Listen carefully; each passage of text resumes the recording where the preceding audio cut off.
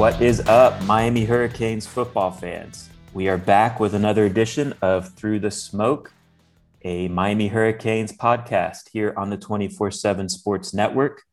It's kind of a new era here. If you missed the last podcast, we said our goodbyes to Andrew Ivins, who is moving on from the podcast now that he's taking on other responsibilities at 24/7 Sports. And so in this podcast, we are welcoming Christopher Stock, who's going to be co-hosting the show with me. And we're going to jump into some spring football thoughts with that right around the corner. But first, let's say hi to Chris. I'm excited to get this podcast rolling with you, man. I think, everyone on Inside the U obviously is familiar with you and your work. But maybe just introduce yourself, give a little bit about your background for the podcast listeners that might be unfamiliar at this point. Yeah, definitely. First off, thanks for having me on. Looking forward to it. I guess the biggest thing, I started covering the team in 2003, covered the team since. We started Inside the U together in 2007. So yeah, it's been a lot of coverage over the years. I try to do as much as I can on the football, baseball, and basketball teams and sprinkle in some recruiting as well, attending high school, showcases and high school football events and actually basketball and baseball too. So I try to do as much as I can. It's obviously been a big part of my life for the last nearly 20 years. So definitely enjoy, covering the Hurricanes. And I've always been just really thankful and of all the support that everyone has given us over the years, especially early on and everything we've been able to do moving forward. And I think one thing we've always tried to do is always evolve and emerge and continue to do new things. And I think that's one thing that's been exciting with things we've done at Inside the U and as we continue to move forward. So definitely looking forward to talking about the Miami Hurricanes and there's plenty to talk about. I know fans are definitely excited, as they should be. There's a lot of things to be excited about particularly with the football program. So I want to go back with you. I think, if I remember correctly, I think I first met you in 2004. And, I was a college student looking to get involved with some journalism stuff. You were running at the time, Canes Time, the scout.com site, and you took a chance on me. So always grateful to you for that. But if I'm putting you on the spot here, but what do you remember about a young David Lake? Just that first meeting. What was that first impression a young, dorky, college-age David Lake left on you? Yeah, it was 2004. We met outside. We sat on a bench outside the tennis facility, if I remember right. Yeah, I think so. Yeah, honestly, we've walked by it a number of times over the years. And I know the table's still there. But, I think the biggest thing early on, man, like just the desire to work hard, right? Like even being young. And I think that's such an important quality in this business, in this industry, right? Just working hard and sticking to the task. And I think you had that early on without question. There's always, anytime we start, I was the same way. Anytime you start, there's always a growing period, a learning period and getting better. And I think you always did that. And it's definitely looking back quite a few years, but those are the things I remember. It's funny. I remember DeMarcus Van Dyke when he did his interview saying he has a picture of you. And I know people on the boards talked about that. I actually have some old pictures too. And, I remember, I think your first interview was Rashad Butler. Yeah. I just felt like whenever we had assignments or had assignments to give, and back then we were doing the magazine too, monthly magazine. That was a lot of fun with the long features, but yeah, I definitely remember those and the old feature, the pictures and stuff. There's one, it also kind of reminded me of one that I have that was sent to me years later that I didn't even really know existed, but I have one of when I was really young, my first season covering the team in 2003. I have a picture getting ready to interview Sean Taylor, and it's one that it's cool. Great because it's Sean without question, but like I look ridiculous. So it's a little bit of that, but yeah, I think looking back is a lot of fun, but those are just kind of the memories that I remember back then. And certainly there's been a ton since then. Yeah. So the DeMarcus picture, DeMarcus did send me the picture, right? I think it's like a post, like the after season awards banquet. I think it was either at UM or like Parrot Jungle, one of those spots. I forget where exactly that one was at, but my impressions for that picture of me and DeMarcus, I'm the only one who's aged in that photo. DeMarcus looks exactly the same. I am dressed much better than I dress now back then. I had like a dress shirt, tie. I mean, you kind of did have to dress up for that event to cover Yeah. it, but still. And wait, like I said, I'm the only one who's aged way less, zero gray hair. I got a bunch of gray hair now. So it was funny seeing that picture. So yeah, you touched a little bit about, your expertise. We can go into a lot of different areas. And so my hope for this show, we're going to find our rhythm. I think the bottom line though, is we want to just have fun with it. Sports is fun, right? And talking about Miami Hurricanes and specifically Miami Hurricanes football and recruiting should be fun to do. So I think we're gonna try and have fun with it. There's lots of different directions we can go with it. We are definitely still going to pay plenty of attention to the recruiting side of things, and we're going to bring on our colleague at InsideTheU.com, Gabby Urrutia, plenty to go into recruiting when we need to. I think honestly, the plan is we're going to do our next show on Monday. That's a day after the Under Armour Miami camp. And I know Gabby's planning to be there. So I think we will definitely have him on then and do a segment with him, pick his brains on recruiting and all that good stuff. Before we jump into spring football general thoughts, um, share with the people, the podcast listeners. I'm sure most of them already do, but just in case they don't, where can they find your work, follow you on social media channels, give them your Twitter, YouTube, TikTok, whatever you got? Yeah, so obviously all the work on the website, but on Twitter I'm at Inside the U. You can find me there, and also with the YouTube channel. It's Inside the U is the YouTube channel, putting up tons of videos there, and actually been doing live streams and some video content there. Where I either I did an interview with Jason Blissett the other day, and that was great, and just kind of trying to build that as well. Something that I talked about earlier, just trying to continue to come up with different ideas and kind of still be creative. One of the creative things with the YouTube channel was like the video game segment, the ITU games segment. That was something that I think a lot of you got to know over the past year or so. So yeah, that's where you could find me there. But obviously, definitely the work on InsideTheU.com and each and every day, right? Like we Yep. always trying to put out as much content as possible on the team. And like I said earlier, man, there's just so much to talk about with the team. There every Yeah. year. It doesn't matter what's going on. It doesn't matter the record. It doesn't matter who's on the squad. Like there's so much to get to. And I know when you sent the outline, there's just so many topics to talk Yeah. about with this team.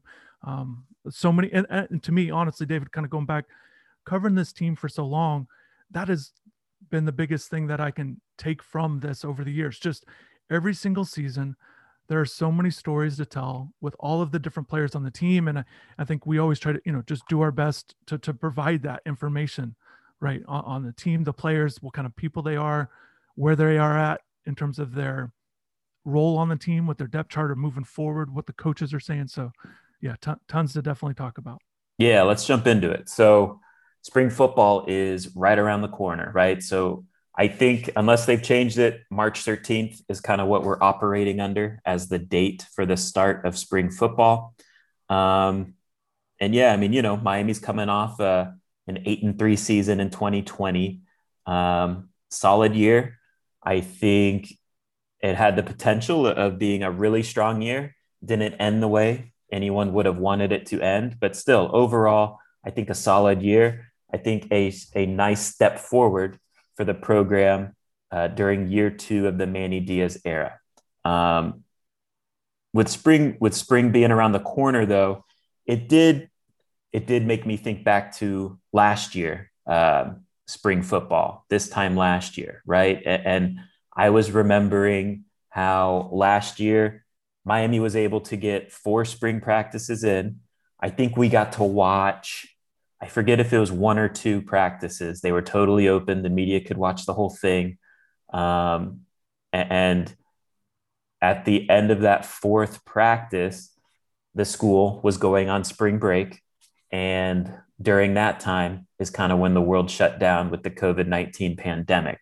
So I guess where I want to start this off with you, Chris, is um, what do you feel like the team maybe missed out on? Were there any opportunities missed in terms of, maybe it was specifically developing a certain position group? Obviously, there was a new offense trying to be installed, a new quarterback, all that stuff. Do you think the team missed out on a lot, having only had 4 spring practices last year? And then, when you view it within the context of now we know that team went on to win 8 games, lose 3 games. Do you look at it as, wow, that was actually kind of impressive when you look at everything as a whole? You know, yeah. So thinking back, so okay, so they go 6-7 under Manny's first year, right? That was terrible. There was Mm-hmm. so many bad losses in there. So they go to 8-3 the next season last year. So they didn't lose those bad games, and we've talked about that before. So that was a step. I guess the thing that I look at was the biggest thing, and ironically, it's going to be the same thing this spring, is with D'Eriq King not being able to be out there. Yeah. I think that's the biggest thing that I'll point to. And I think it's not because look, I'm a big believer in D'Eriq's abilities. I think he's got a lot in the tank. I think he could produce at a really high level. I think we saw that in glimpses last year. I still think that there's more that he can do on a more consistent basis, because some of those games he put up some ridiculous stats, and you're not expecting more of that. But I think just the camaraderie of getting to know the teammates, because again, he's a guy from Texas, didn't know a lot of these guys. The wide receivers were all looking to take that jump up in their roles. Even Mike Harley, looking to take a step Mm-hmm. up. And obviously Pope and Wiggins didn't play much the year before. So they're trying to, establish themselves, doing so with a quarterback that they don't know. And I think that's the biggest thing that they kind of lost out on last spring. And we can even take that a step further, even in the summer. And because of everything that was going on, D'Eriq went home to Houston, did a lot of the skill work individually, and then eventually made his way back to campus like everybody else. But it's not like he was doing 7-on-7 stuff a lot with the team last summer to really get to know the guys and stuff. And again, no fault of his own. A lot was going on. But in terms of how that translated into the season, maybe they could have got on a better roll earlier. But I don't know if it really, because you look at the 8-3, they just got blown out in those 2 games against North Mm-hmm. Carolina and Clemson. So would that have changed much? I don't think so. Those teams were just better at that time, and then maybe they win the bowl game, but D'Eriq goes down so I don't know if the results would have actually changed. I just think they would have been a little bit, clicking a little bit better, but who knows, maybe if they had that early connection. But I know when there's a lot of talk about those kind of things, and I broke it down last year because of the schedule that was coming out. Like, look, Miami missed 11 practices, but some of their opponents didn't even practice at all in the Sure. spring. So I kind of compared it. I think that's the thing you got to remember. A lot of teams miss practices, and there was a lot going on, and everybody dealt with certain things. So, but yeah, certainly they made that jump from the year before. And the reason why I mentioned, because, D'Eriq's going to be out in the spring again. So, but he did develop that connection. A lot of guys coming back from a year ago. And I know we're definitely getting into that as well. Is there something that stands out with you? Just Well, that they I mean, missed, I'm or? looking at this in hindsight, right? But I do wonder if a full spring, and the coaches mentioned this during the season, but I wonder if a full spring would have helped maybe develop the linebacker position a little better. I think, when you look back at it in hindsight, the coaches kind of settled in on the older guys, the guys they thought they could trust, right? Which is what most coaches will do, especially when springs get cut short, off seasons get, uh, you know, cut short or don't exist, to be honest, like we're used to. So, you know, would if there was a full spring, would we have seen Avery Huff? I think if I remember correctly, Tyreek Austin Cave was hurt still in the spring, so maybe he wouldn't have played, but maybe he could have learned the defense while he's not out there playing. Corey Flagg, I think, was hurt too. But again, maybe he could have learned the concepts of the defense. Maybe that would have helped him during the fall. I just wonder, looking back, that position specifically, maybe they would have had more of an understanding that maybe Zach McLeod is better suited to be an edge rusher rather than a guy who plays in space. So, looking back with the benefit of hindsight, I do wonder if linebacker could have been sorted out a little better if they had a full spring. And just to add to that, I mean, I think you're right. And I think a guy that stands out to me they didn't mention was Sam Brooks. He played really well in that bowl game. Mm-hmm. And then I think a lot of fans expected him, okay, guys are out, Quarterman Pinkney out. Brooks is that next young guy to step in. And then we just did not see him either be trusted or develop or whatever you want to put it. But he just wasn't a consistent guy in terms of playing time during the season. And Brooks might have been a guy that lost out on that momentum because he was still a guy that needed to learn. I think maybe he's a guy also, in addition to what you were just saying. But I do remember in the offseason, speaking on your veteran stuff, I remember thinking like, oh, I think they're going to go with Jennings as a starter. Just the way that they were talking about him, I was like, man, they're going to go with Jennings. Like, and I think that surprised a lot of people at the time because, again, you're talking about Huff, Brooks, highly regarded guys. Maybe you like, Tyreek, Austin Cave. Maybe you like Corey Fleck. But it just felt like, well, Jennings seems like he's ready to go, and it seems like he's going to start. So I definitely think that. Yeah, and honestly, like nothing's changed 1 year later, right? I mean, Zach McLeod is not a linebacker, but still, all those other guys that you named, I mean, we don't really know. We don't really know what they got in terms of the young guys. So this spring's going to be a big time for them to show what they can do, step up, and earn that trust with the coaching staff. Let me ask you this, and then we'll take a break and jump into the specific positions we want to talk about today with this spring. But so I think Miami is going to be ranked somewhere in the preseason polls, right? They ended the year, I believe, ranked number 22 in the final AP poll for the 2020 season. They return, according to a lot of metrics out there, they have the most or the third most returning production as a team in the country and the most on the offensive side of the ball. So, it's fair to expect Miami to be ranked somewhere in the preseason top 25, which honestly hasn't happened much over the past 15 years at Miami. I want to know, just, you're a guy, you've been covering the team since 2003. How do you view this team right now as we stand here today? Are you excited about this team? And if so, like, it's the most excited you or most intrigued by a team you would be since going into what season? Yeah, that's a tough one. Okay, definitely people should be excited because of the amount of people returning. I guess for me, the D'Eriq King injury just holds it back. And I know you're going to get a look at the quarterbacks, the young guys in the spring, so that's the benefit. But to me, it's like, man, we don't know about D'Eriq, how exactly he's going to recover. If that wasn't an issue, and I hate speaking on hypothetical type situations, but you would definitely be a lot more excited, I guess. You do return a lot of guys. I think you miss out on those elite defensive ends. You talk about the linebacker position. So I think there's definitely a lot of excitement with the guys coming back. And I know that there's a lot of things that they're talking about that people should be excited about. And probably So for me,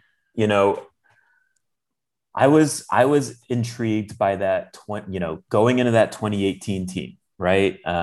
Miami was coming off, in a lot of ways there are some parallels to 2017 and 2020.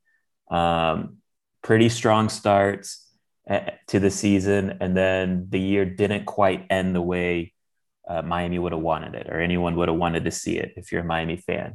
But still, there was enough returning, enough coming back. Miami had the quarterback coming back, Malik Rozier. Now, D'Eriq King, of course, is a better player than Malik. But Miami entered that year, I believe, ranked in the top 10 with a neutral site matchup against LSU to open that season. And again, they didn't get it done that year. And I think looking back, maybe that 2017 team won all the close games. So they got all the breaks and things kind of evened out in that 2018 year. And, didn't match the preseason hype, of course, on the offensive side. And I think it is worth noting that year, I think they you know, they were hit by some injuries and had some issues there on the offensive side with their skill players. The defense played at a very high level, but I would say this is I am more intrigued by this team, of course, than I am that team. But the question marks are almost flipped in terms of, I don't really have that many questions about the offense. Now, do I think it's elite, elite, elite? No, but I think it can be very good with all the guys returning. The questions are on defense. Can they get back to the level of being a top 25 group like they were previous to this year during the Manny Diaz defensive era? So I'm intrigued by this team. I think the identity of this team is going to have to be on offense, which is kind of a change from what we've seen here in recent years. And, I understand the D'Eriq concerns, but for whatever reason, and maybe I'm crazy, I'm not concerned as long as there aren't setbacks with his recovery. I think worst case scenario, we get the same D'Eriq King as we saw in 2020. And that's still a top 10 quarterback in the country. And if that's the case, the hope would be, okay, maybe the players around him take the next step and your offense gets even better. So those are just my quick thoughts. And we'll get more into the quarterbacks here. So for the rest of this podcast, after the break, we're going to get into the offensive skill players, quarterback, running back, wide receiver, tight ends, share some of our thoughts on those guys. And, what we expect to hear about them for the upcoming month of spring football. So we'll get you back after the break. This episode is brought to you by Progressive Insurance. Whether you love true crime or comedy, celebrity interviews or news, you call the shots on what's in your podcast queue. And guess what? Now you can call them on your auto insurance too with the Name Your Price tool from Progressive. It works just the way it sounds. You tell Progressive how much you want to pay for car insurance, and they'll show you coverage options that fit your budget. Get your quote today at Progressive.com to join the over 28 million drivers who trust Progressive. Progressive Casualty Insurance Company and Affiliates. Price and coverage match limited by state law. All right, we're back. And it's my favorite position to talk about, Chris, quarterback. It's the most important position in all of sports. We've already touched on kind of D'Eriq King, the impact there of him missing the spring.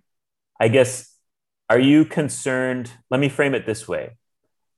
Are you concerned that he will not, and this is just, I'm not asking you to report anything, just opinion, what we know about how ACL recoveries go these days? It's not, of course, nearly as serious as it was, 10 years ago, 15 years ago, 20 plus years ago. How concerned are you that he might not be able to go in game one against Alabama? Yeah, I think it's fair to have that concern. I think now we're not going to hear that from UM right. for a while. It's going to be all positive. They came out really quickly that they expect him to be ready for fall practices, right, in August. So they're expecting a pretty fast recovery. And the only update, I remember asking Manny, just things were going well a couple months ago with his recovery and things like that. So, but I think that there's concern, just a little bit, right? Just how soon, because it's not just about getting back out there. You want him to be productive. And I think there's going to be a little bit of that, and we'll wait and see as it gets closer. And it's not, again, nothing against D'Eriq. It's just the nature of the injury. So I think it's a wait and see process, but I think it's more so of just if he's not, really ready to go in that first one, how long does it linger into the season? I think that'll be the thing to watch for. But I definitely think that there's a level of concern because it is a serious injury. And like you said, the recovery's not as maybe as long as it's been in the past, but I still think it, takes quite a bit. And a lot goes into coming back at that high level, especially a guy that needs to use his legs to be effective as much as he was before. Do you think it's fair to say, so obviously we can't account for like the type of setbacks like, oh, there's an infection or the surgery didn't go as well as we thought, right? Like those are that's out of our control in terms of, what we can expect with the recovery of D'Eriq King. But let's say there aren't any setbacks with that. De'Eric is the type of guy you trust to attack the recovery process, right? Like he is going to maximize however quickly he can get back on the field. Fair to say, just his mentality and the way he goes about things. Yeah, and Mike Harley actually said that just a few weeks ago. Just he feels like he's ready to go. So obviously not, but just the mentality's there, and absolutely, if a guy that knows how to attack, not just with his mentality, but to attack adversity that he's dealt with. Yeah. He's pushed forward, and I expect him to handle this the same way he has other things. So let's get into the guys that are available this spring. So De'Eric King, obviously going to be rehabbing that injury. N'Kosi Perry, he is not participating because he is basically seeking out his next spot, his next destination. So wherever he ends up, we wish him luck on that. Definitely deserves a shot to be a starter somewhere. So that leaves Miami essentially with three quarterbacks. Redshirt freshman Peyton Matoka, returning freshman. I don't know what to call these guys anymore with the free year of eligibility. So I'll say returning freshman Tyler Van Dyke and early enrollee freshman Jake Garcia. What do you, from a Miami fan's perspective, what would you hope that if you're a Miami fan, what would you hope to learn about these guys during the course of this spring? Well, I think, are they comfortable in the pocket? Can they deliver the ball downfield? Two obviously key qualities for a quarterback. You don't want guys, just really apprehensive about everything and feeling overwhelmed, even though they're young. So, and I think immediately, you get 15 practices, but what we learned last year, and obviously you're not expecting that again, but take advantage of every single practice and don't really get in these really bad weeks of practice where it's almost a waste in a sense. So I think Miami fans should hope for really good production from the guys, getting the ball to the receivers downfield. I think that's the biggest thing I always like to see from a quarterback. It's easy to do the dump downs, the check down type plays. Honestly, even going to the tight end. I want to see them connecting with wide receivers in the spring. I think that's the biggest thing. I think you want to see that they're comfortable in this moment of spring practices, and they're going to be going against the top defense. They're going to be playing with the top offensive guys. So just feeling like they should be there, that like they belong and that they can make plays and be productive. Yeah. I mean, I think it is important for, to see leadership qualities, right? Like these guys are being thrust in a way in this position. But it's time to step up and take leadership, take ownership of being that first team guy. Do you think it's fair to view this spring as kind of a quote unquote early audition for the starting job in 2022? Honestly, I don't. And I say that because Jake Garcia's on a different timeline than Tyler Van Dyke. Tyler's had a full year of experience of enrolling, getting a little bit of spring ball, playing, being a part of a season.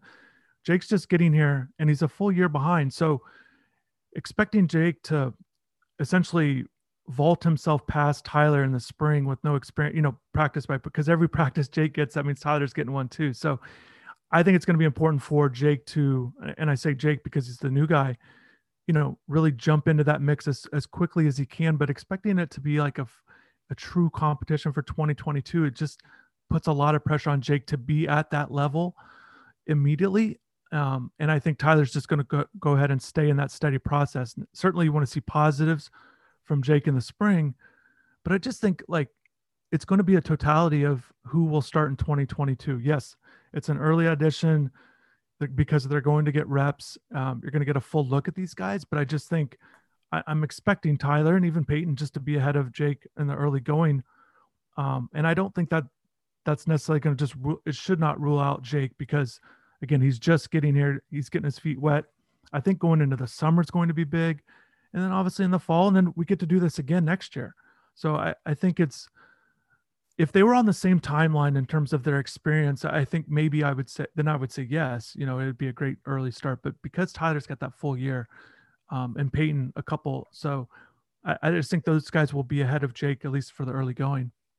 And one thing to note too with Jake, and I'm not reporting anything here, but my understanding is he has been in a walking boot since arriving on campus. And I think that that dates back to some sort of little minor tweak that he was playing through with his lower body during his senior season. So hopefully he is a full go. I don't know, honestly, where that stands at this point with Jake. But hopefully everything's good to go in that regard, because it would be big to get him some reps this spring. Let me ask you this. Which one of these quarterbacks, these three guys, would you say intrigues you most? And I know everybody's got their favorites, and I know a lot of people like to see Tyler. I'm intrigued by Peyton in the sense that we don't know much about him. He was behind Tyler on the depth chart last year. He's a guy that put up ridiculous numbers in high school there in Texas. As far as like the future goes, I'm most intrigued by Jake because of everything he did last year, things I saw on film, but we've not seen any of these guys really get true action. Tyler got in there a little bit, and Peyton too, but I guess most intrigued by Jake because of the upside. I think he's got the most upside. I think he's got the biggest chance to be a really successful quarterback at Miami. So I'm most intrigued by him. And like you said, hopefully we see him out there in the spring, and just most intrigued by his development, things that we hear about over the spring, summer, fall. But yeah, I think of those three, I think Jake's got the biggest upside. I like his throwing ability. I like the way he gets the ball downfield. I like his pocket presence. Again, all stuff we saw on film, and things are different in college. So we'll get to see that too. I think one of the things over the years that we've seen quite a bit is, even if we saw guys as recruits, either at showcases, games, practices, all that kind of stuff, when we get to see them at like we kind of get a good sense on, okay, is this going to work? Does this translate? Or is it, okay, this is a guy that just is a guy, like it's not going to, he's not going to be one of those productive players. He's going to fall back on the depth chart. I think we see that kind of, I wouldn't say quickly, but when we get to see practices and, get to see certain things, we do notice, how well they translate at the college level. And that's something I think with the quarterbacks, we'll get a chance to see that this spring. Are they making those good throws that you're looking for? Yeah, and I agree with you with Jake Garcia in terms of his high school film. The thing that impresses me most with him is his ability to stand tough in the pocket and push the ball downfield. He's not a lot of times in high school, these big time quarterbacks are the best athlete on the field. And so, they can kind of scramble whenever they want to, buy time whenever they want to. And that allows for easier downfield throws that, quite frankly, wouldn't be there at the college level. Jake, while he does do that at times, of course, when there's pressure, you can tell he really wants to stand in the pocket, and he gets the ball out quickly downfield. So I like that ability, that willingness. For me, I'm curious about Tyler Van Dyke, because everything I hear about him behind the scenes, everything Miami tells us, through media availabilities with Coach Lashley and Coach Diaz speaking to the media, it sounds like Tyler Van Dyke checks the boxes in terms of leadership, in terms of being self-motivated to work hard at his craft. It sounds like he didn't just coast during this. No one had a red shirt this season, but it was essentially a redshirt year for Tyler because he wasn't expected to play, right? But my understanding is he still worked hard when he could to improve at his craft. And that hasn't necessarily been the case at Miami. Over the past decade, we see a lot of redshirt freshmen come in and kind of go through the motions during that redshirt year, rather than really attack the process and try and improve during that year, even though you're not gonna play necessarily. So I'm curious if that work ethic, that mentality, that mindset translates into good play on the field. And if it does, yeah, I think him and Jake are going to have an interesting quarterback battle in 2022? Because I agree with you in terms of just pure upside. Jake probably has more than Tyler, but what I'm hearing, what I understand is that Tyler is a hard worker. So I'm curious to see how that translates into production on the practice field. And just with Tyler, you kind of brought it up, but it seemed like, just kind of hearing he really latched onto D'Eriq King. Yeah. And that's goes to your point. It certainly shows a lot about Tyler. Look, anybody following around D'Eriq, you're doing good things, right? So I think Tyler was doing that. I think that's a good sign. I think, watching film with D'Eriq, learning from him, all of those things are great qualities to have. And, maybe when people hear, oh, you're hearing good things about Tyler and, maybe it's a little bit of just pumping out stuff. Look, we didn't hear that about Jarren Williams during his redshirt season. And it wasn't the same feeling going into that year. And I think with Tyler, we are hearing those positive things. And like you said, and it's been an issue, has it not, at Miami, the redshirt year? It has. And I think at quarterback, more than any other position, you look for those intangibles because throwing ability, all that kind of stuff matters. But that mentality, that work ethic, there's no position that it matters most than a quarterback. So that's why you try to put value on those intangibles or those things, it's important at that position. And so that's why you're reaching for those things. And more so, I try not to get into too much of that with the other positions. Right. Ability is such a big thing and all these, sometimes it is a little coach speak, but like I said, we haven't heard that in the past. And it seems like whenever he's going to get up his opportunity, he wants to be ready for it. And this is an opportunity in the spring. And I'm not trying to diminish the competition or what the importance is for each of these quarterbacks in the spring. I just feel like because of that timetable thing, but let's see what Tyler does, because I've always kind of been a big believer in, from covering the team, just when you get opportunities, whether it's on the field, practice, reps, or whatever, you've got to be ready. And then you perform at that time. It doesn't matter if you're a sophomore or senior or whatever it is.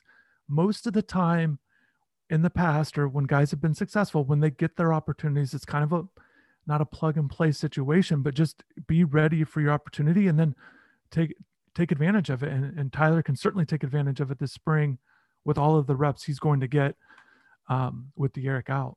So with D'Eriq out, it's a weird spring from the quarterback perspective, right? What, in your opinion, what would make this spring a success with that position group? What needs to happen for you to be like, okay, this was actually a really good spring for the quarterback position group? I think you want to feel like these guys can play in 2021. If D'Eriq's not ready, you want to feel like these guys are like, okay, they're not going to be as good as D'Eriq, but you want to feel like they can be in there and you could win games if you need to. Because regardless of what happens in that first game, what if D'Eriq's not ready for those next couple? Right. Can one of these quarterback, I'm just kind of putting that out there. And I know they got that bye built in about a month into the season, so that will help with some of that. But what if D'Eriq's not ready for the first couple games? Can one of these guys get in there and beat Michigan State? You want to feel like they're going to be able, whoever it is in the spring, you want to feel like we're going to be fine and can win games with this guy this season if we need him, and then worry about the future when you have to. But I think that's the biggest thing that you'll look for in the spring, because that should not be overlooked. You don't want to look too far into the future, like it doesn't matter how they do because D'Eriq's coming back. But what if he's not, or what if there's any kind of setback, or again you're still pushing the envelope on a timetable with D'Eriq, whether he's ready for the opener or a couple weeks after. You're still 8-9 months. You're expecting a full recovery, fully be out there, be himself, and that you're still pushing that issue. So I think that's the biggest thing. And maybe you see it a little bit differently with these guys, with that quarterback. Is there something specific that you like to see from this quarterback spot? Yeah. I mean, honestly, I want one of those guys to separate from the pack. I don't want to hear by the end of the spring, oh yeah, they're all kind of doing the same. Like we kind of view them as the same. I don't necessarily need Manny Diaz or Rhett Lashley to be like, yeah, one of these guys is definitely the backup at this point to D'Eriq King. But I think we need to be able to at least read between the lines and understand, okay, this guy has separated himself from the pack, whoever it is, Peyton Matoka, Tyler Van Dyke, or Jake Garcia. So I'm big on that. Like I want to hear about separation amongst the guys, and you know, hopefully that happens. Let's move on to running back. Kind of an interesting position group. Cameron Harris decided to come back after a solid junior season that started really hot. Didn't really end with the same production, but you look at his totals at the end of the year, he ran for 10 touchdowns. That's kind of been a rarity, double-digit rushing touchdowns in recent years. So that's certainly a strong mark, ran for about 600 yards. And then he returned with two guys who I think you and I both agree are definitely talented, Don Chaney Jr. and Jaylan Knighton. And I think it was pretty clear, right, that in 2020, Cameron Harris was a better running back than those two guys. The question I have for you, Chris, is do you expect that to still be the case in 2021? That's a tough one because, they bring back Cam and I think he's going to get the opportunity, but I think what we're going to see is in 2021 that they're going to go with somebody else if he's not producing early, or if he does not have this all off season. It kind of starts spring ball, summer, and he's a guy that works really hard in those categories. But if there's any sort of drop off with him or emergence from those other two, they're going to go with one of those other guys to start the season. Last year, maybe some people expected them to start a true freshman. I didn't see that happening. It played out where they sprinkled them in. Maybe they got some opportunities early, but I think this year it's whoever at that time when that opener starts, they're going to go with that guy, whether it's Chaney or Knighton or Cam. I think they kind of all get grouped back into being the same. But if Cam stays out in front, like you said, he was their best back last year. There's some things that he did a little bit better than the other guys, but I think this second year, I think it all kind of goes back to they're going to go with the best guy and best offseason and all those kind of things. And I think you'll see it because once you have that year under your belt as a running back, I think, again, we've seen productive backs in their second year at Miami. And I think both of those guys can be productive given the opportunity, given the reps. And we'll see. It's a position I'm very excited to see over the next 6 months to see if anyone emerges as this true number one guy where they just have to have him out there immediately. Do you think there will be a number one guy, or do you think it'll kind of just be three? Like it'll be the carries will be shared fairly evenly between the three? What would you predict at this point? I think it'll be shared evenly because I don't see the drop off with another guy. If there was this noticeable drop off, and one of these guys might be better or even ahead, but I just don't think it's going to be that clear drop off where you're just like, man, we have to have this guy out here all the time. So I think that they'll kind of split it up a little bit. But if some guy gets in there and starts, putting up big runs, they're going to stick with them, and then they'll stick with them the next game. And, I could see it emerging to being a top guy, but I just think that and they all bring different things to the table. So I think they're going to use all three if they're healthy and ready to go, because I think the ability is there for all three of them all three of them can lead this team in carries and yards given the opportunities. So I think that they will use them to their advantage. I want to rank those three guys just in terms of our opinions of their talent. I'll go first. If I'm ranking those guys, and I think it's fairly close, but I would probably, in my opinion, and I've gone back and forth on this, over the past year about how I feel about it, but I would probably rank Don Chaney, Jaylan Knighton, Cameron Harris. And the thing I go back and forth on is Don Chaney and Jaylan Knighton. When those two guys signed, I was higher on Don Chaney. Then spring practices started. We started getting reports last year that, wow, Jaylan Knighton's special. He's making special plays. People around the team, that whole offseason, we're talking about how special Jaylan Knighton is. That play kind of continued during fall camp. He was highly productive in the scrimmages. He was kind of more of a playmaker early in the season. And then as the season progressed, it seemed like Don Chaney started coming on strong. and getting more comfortable and showing what he can do. And I would probably at this point, I stick with Don Chaney still as the more talented guy, probably more so because of the size and speed combination. I think he brings more size to the table than Jalen. Jalen's probably got him in the speed department, but Don is definitely not slow. And also, too, I think we saw glimpses of Don last year really take steps with improving with his vision and patience. And I'm not quite sure we necessarily saw that during the course of the season with Jalen. Now, I think he will. I think that light bulb's going to turn on here very soon as he adjusts to the speed of the college game over the past year. So right now, I would rank him Don, Jalen, and Cam. I'm curious if you would push back on that ranking, and if so, where? I like Jalen for his speed ability. I like him for his pass catching ability more than Don.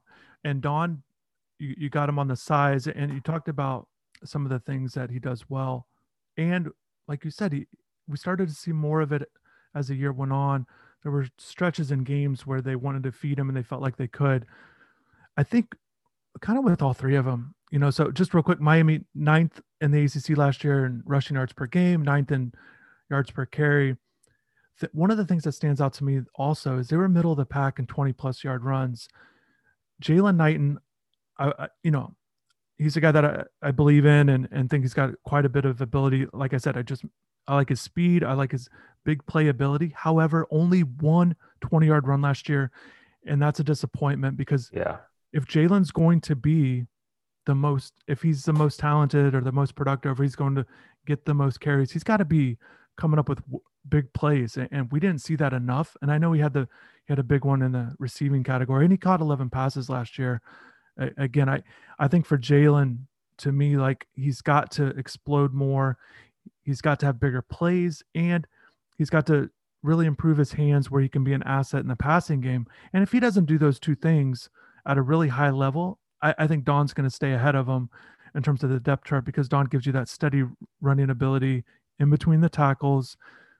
He has enough speed to get to the outside for runs there. And Don only had 3 of the 20+ yard runs, and then Cam had 6, but it's certainly an area where all 3 of them need to be better at. But I think those are the things I'll be watching for with Jalen. But I like Jalen's overall speed as one of the fastest players on the team. I always like that speed quality. I think you could use that in a lot of different ways in the offense. So in terms of the talent, I would rank Jalen higher because of that. But certainly Don's extremely productive. And I think that there's what we've seen from Don already. I think that there's more to come with him. He's kind of the guy that I'm looking forward to in this next 6 months, in terms of, can he put this whole thing together? Strong off season, really moves forward in his play. And I think he's the guy to watch for. If you're talking about a lead back, like who can emerge, I think you're looking at Don maybe as the guy that could really, because he can do, he's kind of solid in all areas. And then, one of the things, David, when we talk about the running backs, a lot of attention, again, on Jalen and Don, highly productive guys in high school, a lot of attention. But I think we just skip out on what Cam can bring to the table so much. I do think that there's ability there. I do think there's talent there. I think there's more to come with Cam. I think the 600 yards to 10 touchdowns from a year ago, I think he could do more in terms of his overall consistency within a game. His yards per carry at 5.1, certainly good, but I just think that there's more with Cam. And once again, I think it maybe even goes to that explosive play type thing. I think there's more he can do there for this season. Yeah, I think Cam is definitely very, very good when he can get to the edge. I think things kind of get tough for him when he has to use his vision a little bit, and when he has to wiggle. I think, that's kind of when Cam's not at his best. But if he can get to the edges with that speed, get around the corner, he's extremely dangerous. I wonder too, you mentioned how the rushing stats were fairly average last year, which they were. I think it's worth noting it was a big improvement from the year before. So I think things trended in the right direction, running as a whole, when you include De'Aaron King into the mix and all that stuff. I wonder what your take would be. How much do you feel like the offensive line held back that group? And do you think that's a valid excuse? If so, Probably yes and no. College offensive lines are not necessarily, for the most part, just always on point every single play. There's always a little bit of stuff where the running back has to kind of make its own plays. I will say, so it's a little bit of both because it felt like there were a lot of plays as soon as the ball was hiked, Derek hands it off, plays dead with a run play that the offensive line gets blown up. There were certainly plays like that happened, and not to diminish it, but I do think that there's a lot on the running backs that look, if you're to say most offensive line, they're just not on point all the time. So expecting the offensive line to really pave these big holes for you, right? I think you're asking a little too much, and I think you're taking the pressure off the running backs. Like I said, the running backs did not produce those big yardage runs. I think they've got to take advantage of that, and if you have speed and ability, I think that those guys do have that, and they can make plays on their own in a sense. But obviously, if those plays are getting blown up before it even gets started, it's not on the running backs. And certainly the offensive line, you've got to think, look, more experience, guys coming back, played together last year, that whole thing, you've got to be better. You touched on the running game improving. The offensive line did show improvement, not exactly where you'd like it to be last year, but just, you saw improvement from the year before, and that's what you want to do with all of your positions. You got to be a little bit better, keep moving forward with your play, and hopefully it's even more so. And maybe there will be those big runs. I think people saw a glimpse of that with that Navon Donaldson block, and Cam ran through a big hole there. And late in the season, you want to see more of that where they do open up big holes. And you touched on Cam's vision. Definitely, if the holes are there, you got to hit it. But certainly the offensive line can play a big part of it. But like I said, the running backs need to make plays when they get the ball, because there's plenty of opportunities to do so. It's not just like 20 run plays and every single play there's no holes. So, and I think that the big thing too is, maximize the run. If you can only get 6-8 yards on a run, then get 6-8. Not all plays are going to be 60-yard runs. So I think that'll be the biggest thing, and I think that'll be something that they'll be working on in the off season. All right, wide receiver, the favorite position group of the Miami Hurricanes fan base at the moment. I don't know, honestly, Chris, what to expect of this group. I think the talent is better than the production we saw last year, but what does that mean, right? It doesn't mean anything. The production is what matters most. Quite frankly, this group needs to step up if Miami is going to take that next step as an offense. I think we saw Mike Harley, in my opinion, have an underrated year, especially over the second half of the year when he was essentially averaging 100 yards and a touchdown per game.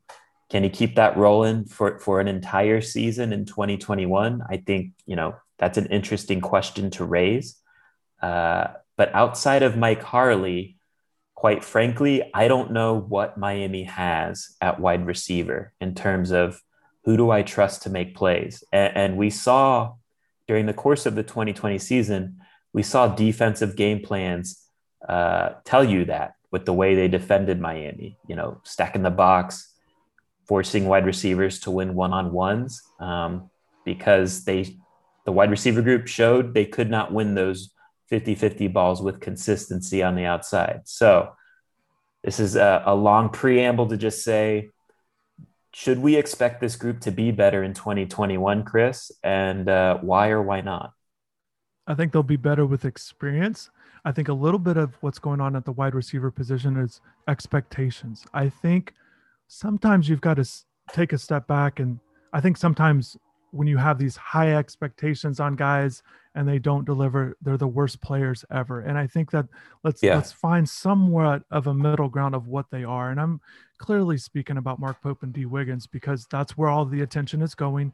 You touched on Mike Harley taking that step up, nearly 800 yards, good production, had those monster games in the middle of the season there, and showed consistency and all that stuff. But yes, I think they'll be better because of that experience. I think with D'Eriq King. Now, what does that look like? Are we talking about Mark and D coming out with 1,000-yard seasons. No, I don't Right. expect that.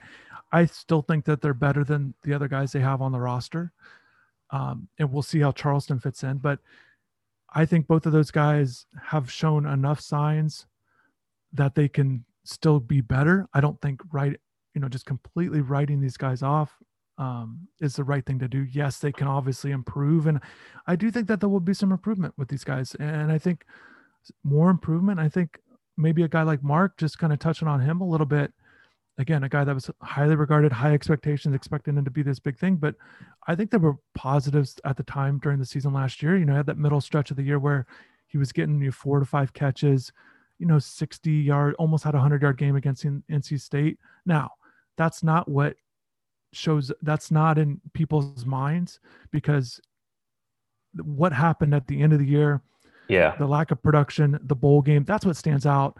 And and Mark's gonna have to overcome that. He doesn't get a chance to redo those last few games or redo the drops or the bowl game, but he just has to move forward, continuous improvement in the off season, and then, be productive when the season comes again. But I still think that, there's still ability with Mark. It's still there. I think he can still, just like I said, I think he could be better. And two of the, maybe a category that I'm looking at for both of those guys, and I know you cut back on the drops, though there will be drops.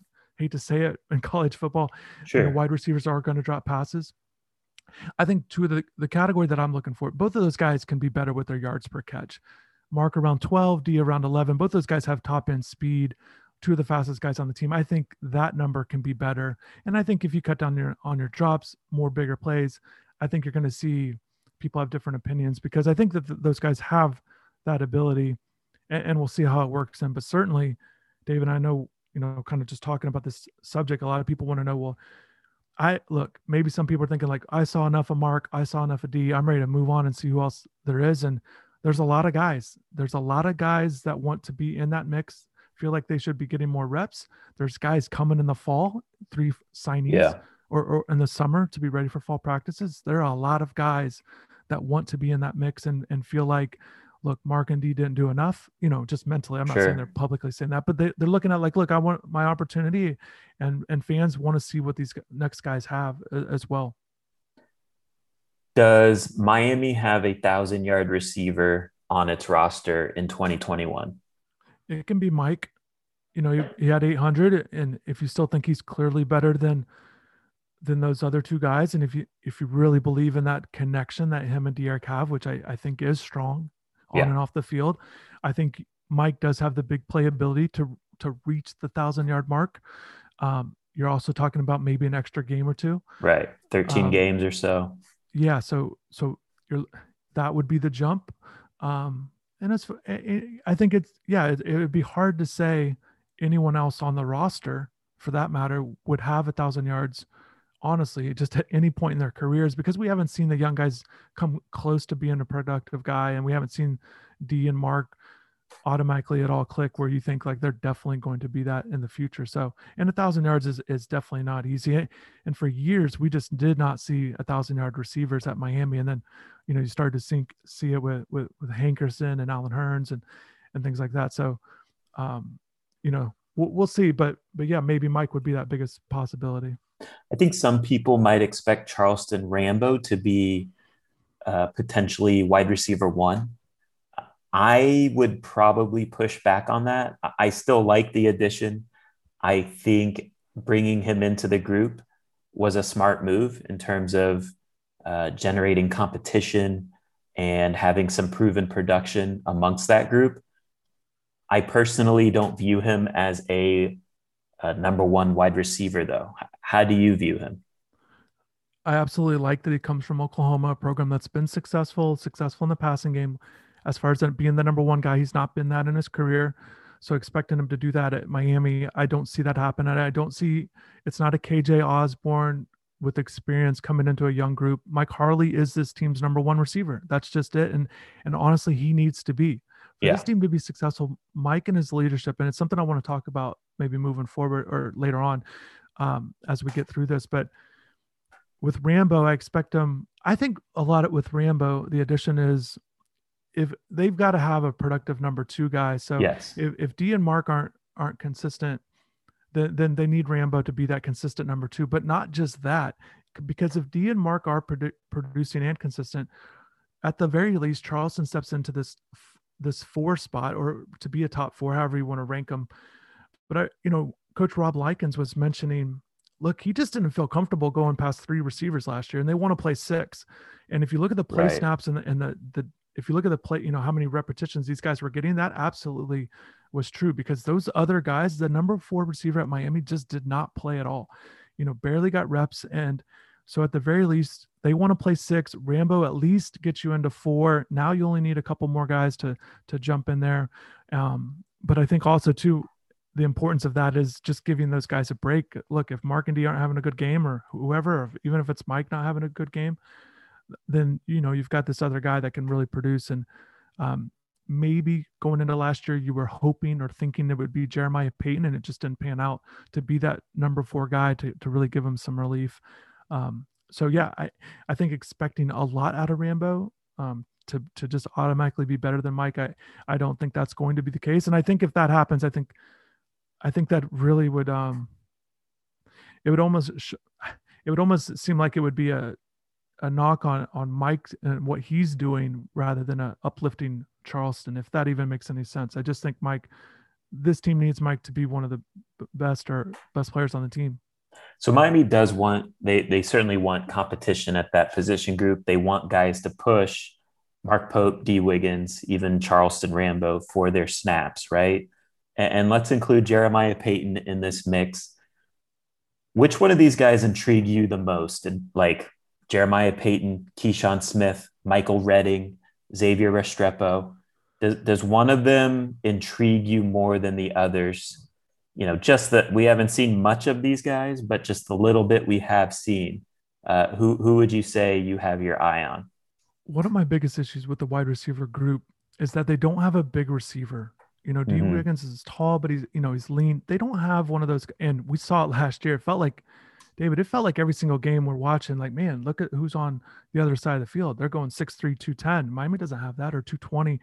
Miami doesn't have one of those guys. So I am intrigued by Michael Redding III, if he can develop into this, because he's got the biggest body at the receiver position. So can he develop, and be one of those really steady guys? It's a guy that the staff liked, but in and out of the lineup last year, injuries, dealing with stuff. So will he develop? I think that's something to watch for. However, even though I like the big receivers, I think it's great to have. I'm most intrigued by Keyshawn Smith. I love his downfield ability. I like his speed. I've been in touch with his trainer. There's positive things to like about Keyshawn moving forward. And I think it's clear to see, if you've been locked into the Hurricanes, it's not one of those guys you'll see all the time. But if you notice Keyshawn Smith, that means you're locked into the game all 4 quarters, because he doesn't get a ton of reps, but and just the 2 catches last year. But again, if you're locked in, paying attention, you saw drawn penalties that don't show up in the stat sheet. But he's the guy I'm most intrigued by, although I think Redding has that big body ability. And I think Keyshawn is a guy that I honestly expect to emerge from that group this spring.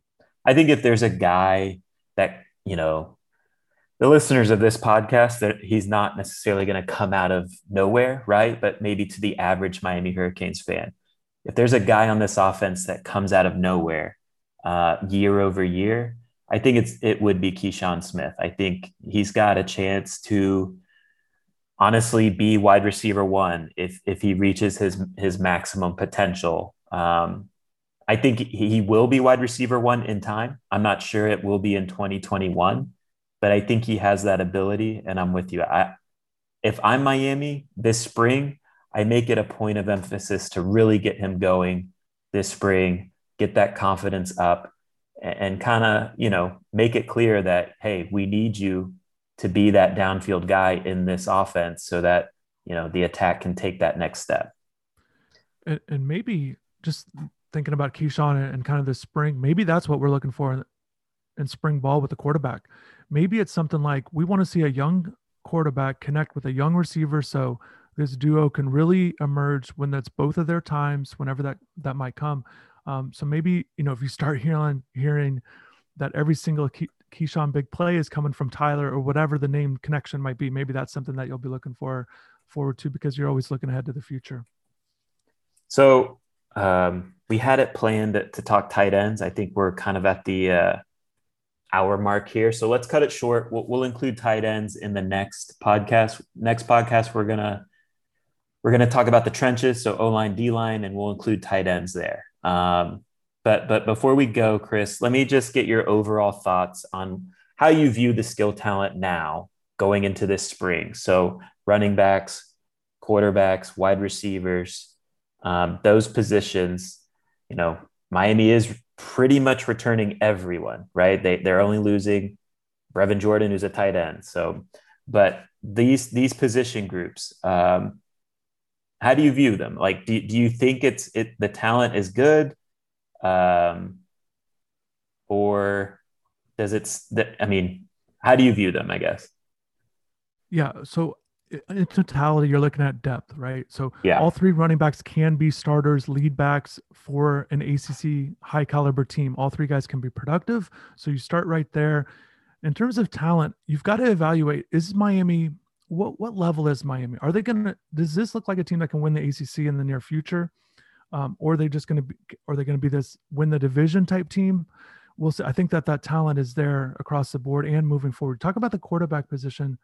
D'Eriq King is a plus level quarterback, one of the best in the country. You like that.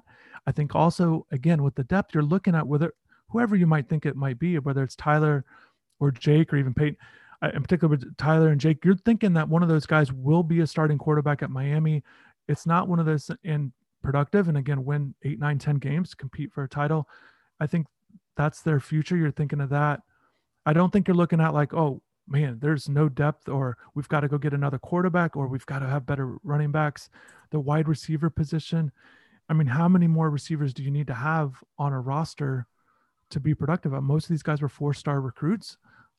Talent is there. There's good speed in the group. Somebody should emerge, or multiple guys will need to emerge this year and moving forward. So I think overall the skill talent is good. It's you've got to like their skill talent as good or better than most of the teams in the ACC. Right. I think that's the biggest thing that you're looking for. What level are they? And I think all three levels, again, even though the running game wasn't exactly where you want, it's middle of the pack ACC, I still think you like the talent there. And I think that's kind of how it stands across the board. You like the talent at receiver, and certainly, like I said, you can have a better or bigger receiver, but overall, you've got to be pretty pleased with the overall depth of the talent, and it's time to produce at, they need to have a top 3, top 5 offense in the ACC, even though they made improvements last year, being middle of the pack, whether it's rushing or passing or total yards or scoring. I just think that those days need to be behind them. They need to start pushing to be in the top 3 offensive in the ACC. And I think that's got to be the goal for 2021. And I think too, just in general, college football, right? The trend is the best offenses win. And you look at the 3 games Miami lost in 2020, you could make the strong argument that those were the 3 best offenses Miami went against. And so the ability to score and score constantly during a game, in a sense, is a form of defense, right? So I think in 2020, a fair way to view it is D'Eriq King had to kind of put the team on his back. The offense went how D'Eriq went. And I think in 2021, the goal is, okay, can the skill players around D'Eriq take that next step, take some pressure off him, because D'Eriq's going to do what he does. But I think there needs to be more playmaking, whether it's wide receiver or running back from those positions. And I think they have the talent to get it done. It's just a matter of taking that next step. So I think that wraps up our first podcast together here on Through the Smoke. And that was good stuff, Chris. I do want to mention, as always, check out the website, insidetheu.com. Today, we get a media availability with new outside linebackers coach Ishmael Aristide, along with the transfers, Charleston Rambo, Tyreek Stevenson, and DeAndre Johnson. So check out the website for updates with those guys. And again, next episode, Monday, we'll dive into recruiting some with Gabby Urrutia following that Miami Under Armour camp. And it was fun, Chris. Thanks, man. All right. See you.